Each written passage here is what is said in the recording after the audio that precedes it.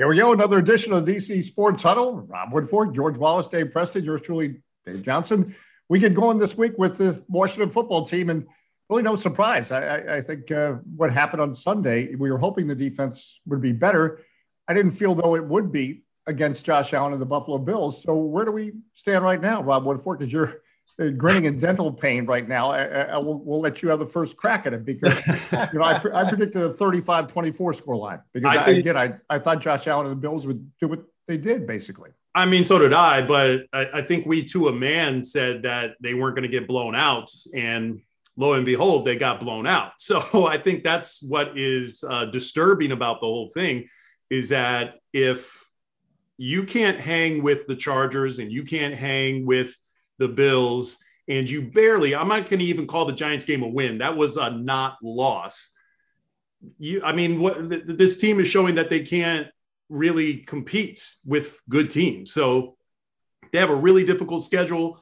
I know it's really premature to call a week 4 game a must win, but if you don't beat the Atlanta Falcons on Sunday, a team that ranks toward the bottom in the league in every offensive category, I mean, this needs to be a get right game for the Washington defense. If they can't get right, and this is not a diss against Matt Ryan, this just speaks to how difficult their schedule is coming up. So if you can't stop Matt Ryan, and if he carves you up, then what's Patrick Mahomes going to do? He might set some records.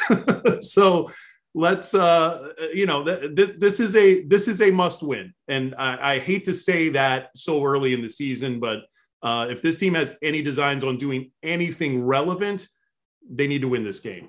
It is a must win, and the defense has to be some kind of shadow of last season if there is to be a season for this Washington Football Team, because from my mind, we're seeing with the Washington offense, whether it's Taylor Heineke or Ryan Fitzpatrick, this is a 20 to 24 point offense.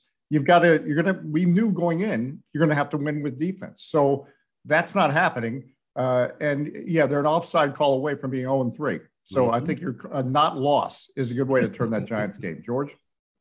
Yeah, I agree. You don't want to say must win in week 4, but come on, let's be honest. I mean, this defense hasn't shown anything. I mean, it's you hate to say that there's too much to fix to save this season, but I mean, we're looking that way as we're heading in that direction, especially as Rob mentioned the schedule, which gets after that. And you got Saints, Packers coming up. You got the Chiefs, Bucks. I mean, where do I keep going?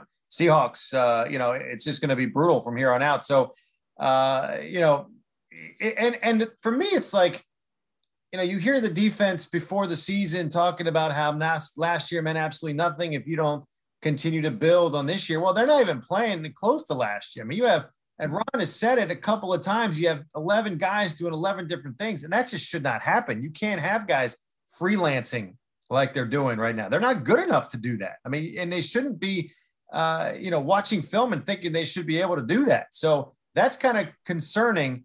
And, if I'm Jack Del Rio, I'm not even close to happy. Ron Rivera is not happy either. I mean, and it's telling the way Rivera mentioned a couple of times that he's worried about looking at the tape and seeing that guys not learning from the mistakes from a week ago. And that's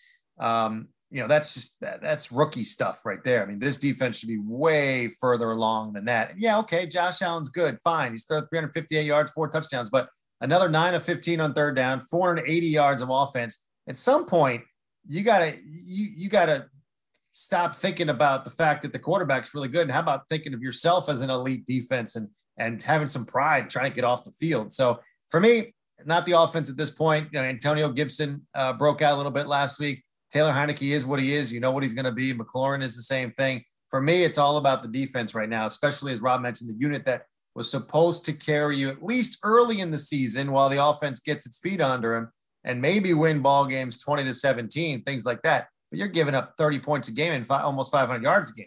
We don't like that around here. No. Well, and again, I think Taylor Heineke is going to learn from his look. The 2 interceptions, it happens to whatever. That's the thing. It's so bad that the quarterback is the least of their concerns right now. The offense is about what we expected it to be, and the defense is woefully underachieving to the point where they're not even competitive in games. That is the crux of their issues. And they can't they can't get right if the defense isn't a part of that. No, but the talent that's there, that's the thing. Right, exactly. Is it the undisciplined? Is it the line? We go back to the first week. 11 guys trying to, or one guy trying to do 11 things versus 11 guys trying to do one thing. As George mentioned, the freelancer. That's the Rubik's Cube we're dealing with right now, as I use the David reference. And you know what reminds me, whenever I hear the word freelancing, the first person I think of is LeVar Arrington, because that was what we heard, because he was ridiculously talented, fast, and all the things that you love in a linebacker, but he freelanced. And so that was the reason why, his career in Washington kind of went sideways. And so, you can't just have talent. It's about, especially in football, you can skate on talent in basketball in some ways. You can skate on talent in other sports. Football is not it. It's about being in the right place at the right time. And if you get to the wrong place faster than everybody, that's still not good. So, and if you end up freelancing like LeVar Arrington, you end up hosting a radio show. So it doesn't end well. There you go. They Preston, sort this out. Well, I mean, two things that were really disturbing to me, and I wrote it in the Burgundy and Gold grab bag that was on WTOP.com this week for Washington was, one, too many defensive backs are making too many tackles. 3 of the top 4 tacklers this past Sunday were DBs. So when that happens, it usually means one of two things. One, your first 2 levels aren't getting the job done against the run game, or 2, you're allowing too many completions in your secondary, whether it's passes in front of you or you're getting beaten. And that was the case this past Sunday. It wasn't just the 480 yards that George pointed out, but the 312 that they allowed in the first half. And that wasn't even the worst thing of the whole thing for me. The 17-play, 93-yard, 8 minutes, 17 seconds, soul-sucking possession in that third quarter that just made you want to cry in your beer. Even if you didn't have a beer, made you want to go out and buy a 6-pack so you could cry into each one. Soul-sucking. It was just that, and that was bad. We talked a little bit about third down. They're the second to worst team in the league at getting off the field on third down. And they'd be even worse if they didn't count those 2 kneel downs where the Chargers didn't convert a third down. Same case with the Bills this past Sunday because the game was over. They're just trying to get out of there healthy. So they'd be even worse if they didn't do that. This past Sunday, the Bills were 3 for 3 on 3rd and long. That's 3rd and 7+. That first possession, Washington's doing things right. There's a penalty. They got a 3rd and 15 from the Bills 20, and lo and behold, a 23-yard completion. The seeds of victory were sown on that first possession, that first drive. And it's disturbing because you look at the talent that is allegedly on this roster, and the whole defensively is less than the sum of its parts. And I don't know if it's a byproduct of a big case has been made about how young this roster is defensively. So maybe there are more guys on this roster who aren't as talented, or who might be more talented than older guys, but they're less disciplined. And so maybe there's a little more freelancing. Maybe they needed that one more veteran on that roster in the back 7 to kind of keep the other guys honest, maybe be a bit more of a cop in practice that then translate towards Sunday. But again, the problem is defensively, guys. And even though the offense is not going to win you games, they can't lose games. I think that the question with Taylor Heineke moving forward is his troubles this past Sunday against the Bills. Is that part of the growth of a young quarterback still finding his feet because he still hasn't started a ton of games for this team? Or is it the byproduct of defenses finally having tape on this guy and now they're not fooled, whereas the first couple of games they maybe were? All right. They can get right against the Falcons, though, defensively, in theory. Right? I think so. The Falcons are near the bottom of the league in just about every offensive category. They're offensive, but not in the way you'd like for a team to be. Can they get to Matt Ryan? The Falcons, I guess, have allowed 7 sacks so far this season. That's middle of the pack. Burgundy and Gold pass rush, only 6 sacks. One of them, I think, has come from one of their defensive backs, which, that's cute, but you can't guarantee on 17% of your sacks coming from the back line of your defense. They've got to do something this week to get to the quarterback, cause some disruption, and get off the field on third down, because not only are they not good at getting off the field on third down, they're the worst team in the league at moving the chains when they have third down. So a lot on their plate. The way that the NFL is this year, though, the way it is every year, it's a week-to-week snapshot league. I think they actually win this week. I think they go down to Atlanta and they provide, Washington Football Team Nation a little more hope.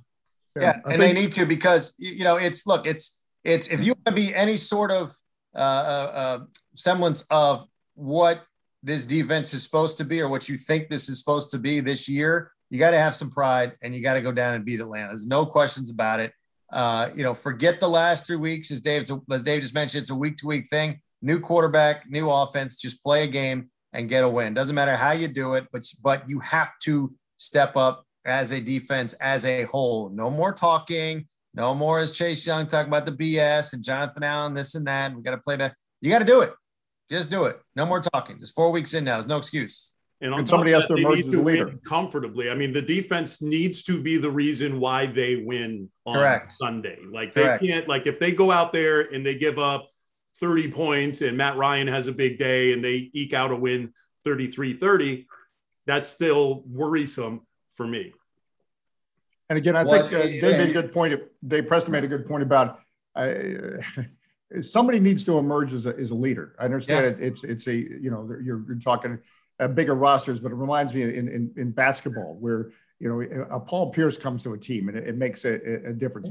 It's the same thing, I think, right now with this Washington football team. You're seeing a leadership void. And I'm not talking about the rah-rah things. It's the little nuances that can help you through a game that it seems to be missing for this team, or they can not correct during the game. And I think it bears pointing out who their team captains are. I mean, Terry McLaurin's been here, 3 years now?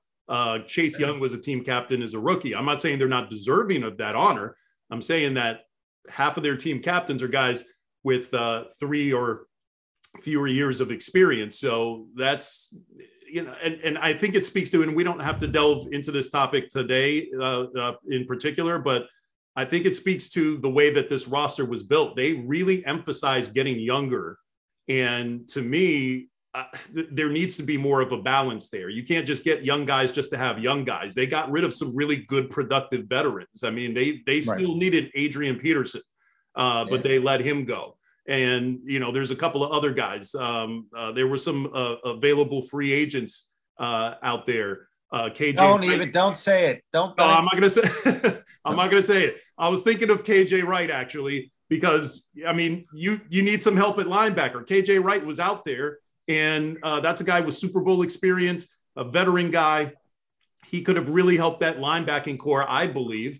And they didn't even bring him in for a workout. So that's the kind of thing is they've been avoiding it seems like they've been avoiding veterans just to avoid veterans and have a young team. But the problem with that is then you're going to have games like we've seen where they're a little less disciplined and, and out of place and freelancing and so forth. So, real quick, the only roster that's really worked as far as going younger in DC is this huddle roster. We've got, Right. Well, and when I say about a leadership void, it's not an indictment on any of the players that are in leadership positions. It's just, as you said, a young team. And for new viewers and listeners of the huddle, the player that Rob is not supposed to mention is Cam Newton, which he's made cases for on WTOP.com. They would if Cam was here. All right, we're into our final moments of this week's DC Sports Huddle. Dave Preston, wow, Maryland, Iowa. Did I read that right? They have a chance to get a win over a top 10 team for the first time since 2007?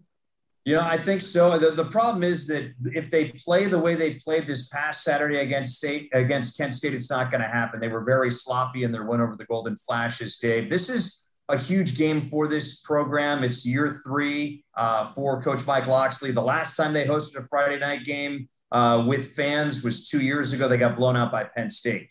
So, and they were on the cusp of being in the rankings, and that showed them, okay, you're not here yet. Completely different roster. Most of the guys who are here have been recruited for and have been brought in by Loxley. What I like is Talia Tagovailoa. He leads the Big Ten in passing yards per game. Maryland also leads the conference in sacks per game. So what I like is that the offensive line is keeping their quarterback upright. Their defensive line is getting to the passer. If Maryland is going to be successful in the Big Ten, their offensive and defensive lines need to make that leap this year, because otherwise they're just a fancy team with wide receivers who, hey, Jayshon Jones, DJ Moore, Stephon Diggs, great guys, but they're accessories, and they need to be successful in the Big Ten. Their offensive and defensive line really both need to make a statement this Friday against Iowa. I think they've got a shot, but until they do make a statement, I'm still going to be wary about this team in this. Yeah, I agree. I think, look, Iowa's only 3.5-point favorite, but this is a beatable team. Dave, what was the stat yesterday? They're averaging 29 points a game or something close to 30 points a game, right? So for me, it's the defense for Maryland. But look, and Mike Locksley, use whatever you need to use. As he said yesterday, basically, we're still the stepchild, still twice Friday night in 3 weeks until we get over the hump. Do that. Well, then do it. Then just stop talking about it. Do it. Use this as a perfect example. Play should be juiced, at least for the beginning of the game. Let's just don't make sure your students and your crowd isn't gone by halftime and stay in the game, unlike you were 2 years ago. And go out and make a program win, a statement win for this program under Mike Locksley in year number 3. And it is doable. It is the number 5 team in the country, yes. But I think that the fact that it's only a 3.5-point spread and the way Maryland's offense is capable of playing, they could go out and get the win on Friday night. And that could be fun. Can we have some fun, please? Yes. And I remember that Penn State game because I was doing live shots with the 6 on NBC4. I was canceled by the 11 o'clock. There was no 11 o'clock update on that. Rob, so was Maryland. Yeah. Yes. Rob, your final thought for this week on whatever is on your mind. Last night, and I feel like we'd be remiss if we didn't touch on Ryan Zimmermann and what could very well be, because by the time the next episode of this airs, the season will be over for the Nationals. But there was a lot of talk on Tuesday night about whether or not that start would be among his last or his last. He's not made a decision yet, but it's hard to kind of see him walk away after such a lost season. I think a guy who's got that kind of pride and just the way he's talking to me, if you start thinking about retirement, and this is the old saying, you start thinking about retirement, you've already retired. The fact that he's still musing about continuing to play tells me he's probably leaning towards running it back for another season. Now, whether you want to do that for a rebuilding team, I mean, that's sort of a bigger question, and whether the team wants him back when they're at a time when they're trying to get younger, much like the Washinton Football Team. So, I hope that he gets the send off, even if it's not an official send off. I hope he gets the send off he deserves against the Red Sox, and he at least gets to start that last game. And, knowing him and his penchant for the dramatic, I'm sure he'll hit like a walk-off home run in what could very well be his last game. Yeah. And he could eliminate the Sox with that walk-off home run too. Don't think that we're not focused on those standings. It's wicked hard to win in Washington. And we're Baltimore, apparently. Yeah. The baseball races have been just tremendous to keep up with that, especially the Boston Yankees stuff. And again, with Ryan Zimmermann, he's not costing a lot and won't cost a lot going forward. And we were just talking about a leadership vacuum on the Washington Football Team. So if he's willing to come back for another season, I'd want him in that dugout with a young team. So I think that's something that it would be a benefit because he wasn't, he's not going to be an everyday player, not an everyday player this year. And that was never in the plan. But as long as we truly appreciate Ryan Zimmermann this weekend, it might be his last, but he's also saying the right thing about, he was talking about, get to December and, we see where you are. When you get to the end of the season, you're ready to retire, period. Anyway, yeah. And you get to December, you're thinking, you know what, this staying at home is not all that it's cracked up to be. And Mike Rizzo said on another radio station, he says, Ryan Zimmermann will always have a place on a Mike Rizzo team. Right. So sounds like the choice is Zim's if he wants it. Yeah, well, and that's probably the way it should be. Yeah. Again, that does it for this DC Sports Huddle. Thanks for connecting with us with Dave Preston, George Wallace, Rob Woodfork. I'm Dave Johnson, and that's the best we could do this week. We'll try better next week. Great.